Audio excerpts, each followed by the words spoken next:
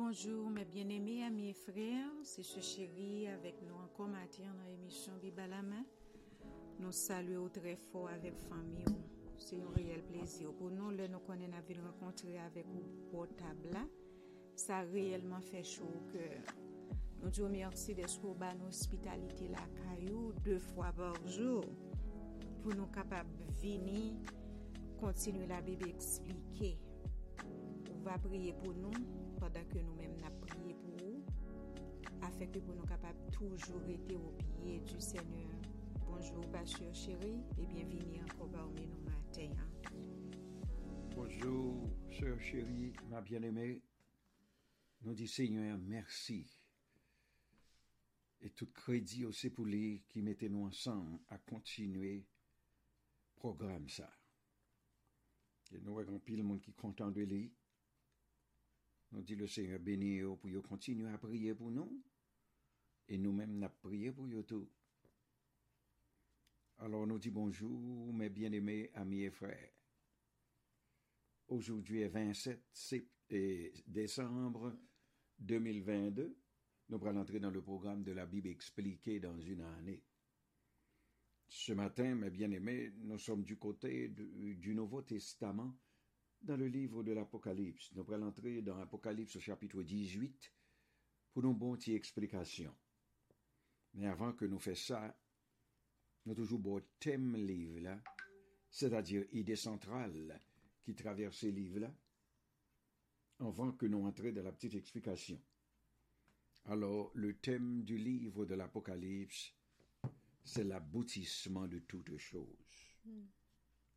Oui, chapitre 18 de l'Apocalypse. On a continué avec la chute de Babylone. On apprend les 6 premiers versets du chapitre 18. Après cela, je vis descendre du ciel un autre ange qui avait une grande autorité, et la terre fut éclairée de sa gloire. Il cria d'une voix forte, disant, « Elle est tombée, Babylone la grande. Elle est devenue une habitation de démons et repère de tout esprit impur, un repère de tout oiseau impur et odieux, parce que toutes les nations ont bu du vin de la fureur de sa débauche, que les rois de la terre sont livrés avec elle à la débauche, et que les marchands de la terre se sont enrichis par la puissance de son luxe. Et j'entendis du ciel une autre voix qui disait, « Sortez du milieu d'elle, mon peuple, afin que vous ne participiez point à ses péchés, et que vous n'ayez point de part à ses fléaux. Car ses péchés se sont accumulés jusqu'au ciel, et Dieu s'est souvenu de ses iniquités.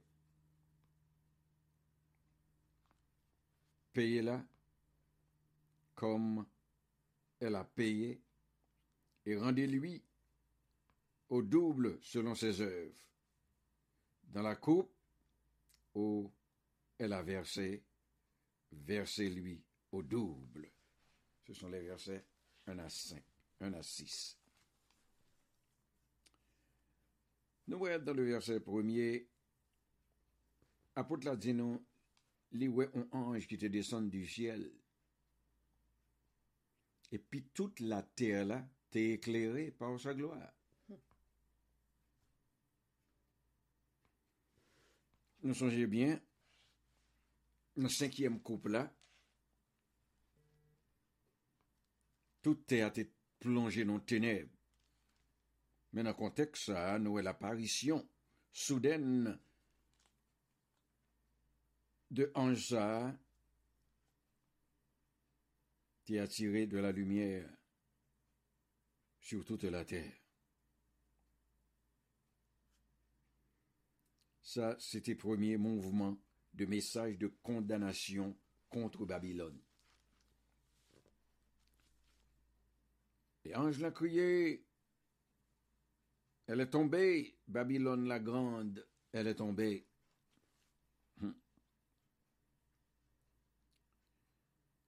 Nous voilà que les conséquences de chute de Babylone, c'est qu'on bagaille qui n'en travaille pour le rivet. Mais elle fait allusion ici à la 7e coupe, qui reste encore à venir. Lorsque coupe ça a versé, pral gon dévastation et un anéantissement, cap quitte champ libre aux démons et aux arrogants. Dans le verset 3, la Bible explique nous bien, il dit parce que toutes les nations ont bu du vin de la fureur de sa débauche. Ça, c'est la Babylone religieuse qui t'a entraîné les nations à l'ivresse, à la débauche. Et on débauche spirituelle avec les faux dieux. La Babylone commerciale, quant à elle, l'a séduit tout le monde. Et c'est tout incrédule qui peut passer par séduction, ça. Parce que toutes ces matérialistes, il y aurait même matière. Parce que, mais les hommes, ils tombés sous, ils ivres de leur passion, du fait de leur relation avec elle. Quel que soit mon roi, marchand, les chefs politiques et les dirigeants d'entreprises, ils ont tous été prisonniers de ce système commercial mondial. C'est ça que fait le Seigneur conseiller, non? Dans le verset 4, il dit, sortez du milieu d'eux et sortez du milieu d'elle, c'est-à-dire la Babylone, mon peuple. Dieu, relais-nous pour nous sortir dans ce système diabolique, ça. Il est capable d'agir de l'appel adressé aux élus pour qu'ils abandonnent le système du monde et viennent avec foi au Sauveur. Et dans tous les cas, nous voyons que le Seigneur exhorte nous là pour nous abandonner le système avant sa destruction. Dans le verset 5, maintenant, le Seigneur dit nous car ces péchés se sont accumulés jusqu'au ciel. Toute œuvre liée montée jusqu'au ciel. Et verset fini dans une triste exhortation. Il dit, et Dieu s'est souvenu de ses iniquités.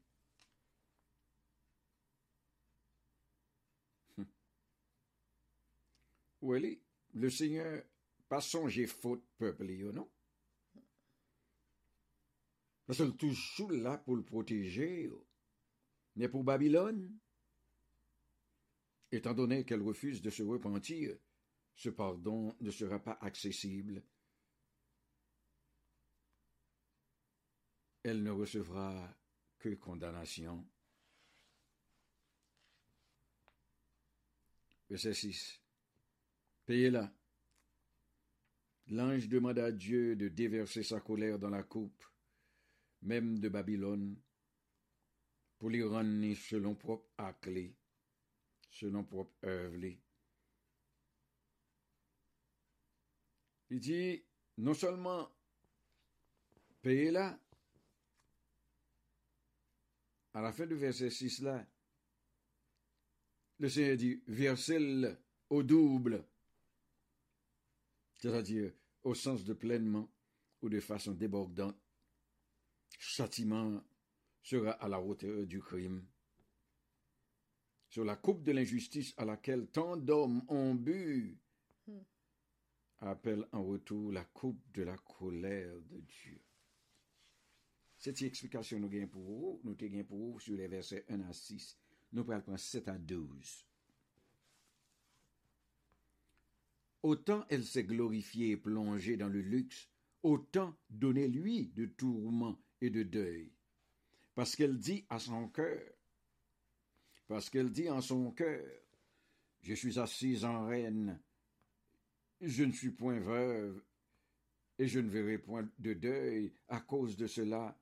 En un même jour, ces fléaux arriveront, la mort, le deuil et la famine, et elle sera consumée par le feu. car il est puissant le Seigneur Dieu qui l'a jugé. Et tous les rois de la terre qui se sont livrés avec elle à la débauche et au luxe pleureront et se lamenteront à cause d'elle quand ils verront la fumée de son embrasement. Se tenant éloignés dans la crainte de son tourment, ils diront: malheur, malheur, la grande ville Babylone, la ville puissante, en une seule heure est venu ton jugement. Et les marchands de la terre pleurent et sont dans le deuil à cause d'elle, parce que personne n'achète plus leur cargaison d'or, d'argent, de pierres précieuses, de perles, de fin lin, de pourpre, de soie, d'écarlate, de toute espèce de bois senteur, de toute espèce d'objets d'ivoire, de toute espèce d'objets en bois très précieux, en airain, en fer et en or. Verset 7. De Babylone, qu'a fait vantard, qu'il dit: je ne suis point veuve, son prétention qui était pleine d'orgueil, mais vaine, parce que l'a parlé quand on monde qui est capable de satisfaire tête li. Et la Babylone historique, c'est une attitude ça tout la donne. Mais il fallait attendre. Fléau pral tomber parce que la mort, le deuil et la famine pral frapper Babylone très dur. Et non seul jour, parce que c'est le Seigneur à qui dit ça. Le jugement particulier contre Babylone a déroulé sur une brève période. Parce que nous connaissons que l'ancienne Babylone est tombée en un seul jour. Verset 9 maintenant. Les chefs politiques du monde pleureront la perte de cette capitale, car ça a signalé la destruction de l'empire de l'Antichrist, source de leur pouvoir. Il a pleuré, il a plagué corps dans lamentation dure. Pleureront signifie sangloter ouvertement. Se lamenter traduit le mot grec utilisé aussi pour exprimer le désespoir du monde incroyant lors du retour de Christ. Et puis dans le verset 12 là, il dit non, Babylone pral perdu tout bagay sa yo. Et puis il bat une liste de tout marchand qui te kon vin acheter dans magasin li, dans cargaison li. Te gen pierres précieuses, te gen toutes sortes d'espèces de bois de senteur et toutes espèces d'objets d'ivoire. Et bien ça va passer. Tout bagay sa yo pour le faire out yo. Et ça toujours passé matérialiste yo. Il a pensé aux choses de la terre, il a crasé quoi yo, puis il est capable de gagner, et puis soudainement, tout allait. Eh bien, le marbre importé d'Afrique, c'est la transaction ça a été qu'on fait tout. Et la Grèce est toujours utilisée. Tout objet ça. Verset 13 à 18 maintenant. Il était qu'on a 20 aromates, tout. Parfum de myrrhe, d'encens, de vin, d'huile, de fine farine de blé, de bœuf, de brebis, de chevaux, de chars, de corps et d'ânes. Alors les fruits que désirait ton âme sont allés loin de toi, et toutes les choses délicates et magnifiques sont perdues pour toi, tu ne les trouveras plus. Les marchands de ces choses qui se sont enrichis par elles se tiendront éloignés dans la crainte de son tourment. Ils pleureront et seront dans le deuil et diront: malheur, malheur, la grande ville qui était vêtue de fin lin, de pourpre, d'écarlate et parée d'or, de pierres précieuses et de perles, en une seule heure, tant de richesses ont été détruites. Et tous les pilotes, tous ceux qui naviguent vers ce lieu, les marins et tous ceux qui exploitent la mer se tenaient éloignés et ils s'écriaient en voyant la fumée de son embrasement: Quelle ville était semblable à la grande ville? Tout bagay séché pour yo koulia. Yo te gen la mi autour, yo tap vendre, c'est ton parfum très coûteux. Yo te gen l'encens, c'est ton résine odoriférante qui était emportée d'Arabie, qui entrait dans la composition des parfums tout. Corps et âme d'homme, c'est-à-dire yo te gen commerce des esclaves, eh bien tout bagay ça yo bani. Parce que système nan te fin si tellement système commercial là, te fin tellement corrompu. Parce que c'est Antéchrist qui était dans la tête qui t'a piloté. Alors, dans le verset 18, nous voyons que les capitaines des navires pleurent la perte de Babylone et l'industrie de transport lucratif yo été fait faillite. Alors, pour nous conclure, nous allons entrer dans les versets 19 à 24. Il dit, ils jetaient de la poussière sur leur tête, ils pleuraient et ils étaient dans le deuil. Ils criaient et disaient, malheur, malheur, la grande ville, où se sont enrichis par son opulence tous ceux qui ont des navires sur la mer en une seule heure. Elle a été détruite. Ciel, réjouis-toi sur elle. Et vous, les saints, les apôtres, les prophètes, réjouissez-vous aussi, car Dieu vous a fait justice en la jugeant. Alors un ange puissant prit une pierre semblable à une grande meule, et il la jeta dans la mer en disant, ainsi sera précipitée avec violence Babylone, la grande ville, et on ne le retrouvera plus. Et l'on n'entendra plus chez toi les sons des joueurs de harpe, des musiciens, des joueurs de flûte, et des joueurs de trompette. On ne trouvera plus chez toi aucun artisan de métier quelconque. On n'entendra plus chez toi le bruit de la meule, la lumière et la harpe ne brillera plus chez toi. Et la voix de l'époux et de l'épouse ne sera plus entendue chez toi, car tes marchands étaient les grands de la terre, toutes les nations qui ont été séduites par tes enchantements, et l'on a trouvé chez elles le sang des prophètes, des saints et de tous ceux qui ont été égorgés sur la terre. Oh, papa, quelle Babylone! Contexte a dit non, dans le verset 19, ils jetaient de la poussière sur leur tête. Son manière ancienne, oui, d'exprimer le chagrin. Parce que non seule heure, c'est-à-dire non période qui réellement brève, Babylone effacée. Car ange l'a dit, Dieu fait justice. Alors qu'Oulia, les anges a approché vers les martyrs de la tribulation à se réjouir, non à cause de la mort de ceux qui seront condamnés pour l'éternité, mais parce que la sainteté et la justice de Dieu auront prévalu. Une grande meule, et meule, ça, c'était grosse et lourde pierre utilisée pour moudre de grains. Image, ça dépeint la violence de la destruction de Babylone.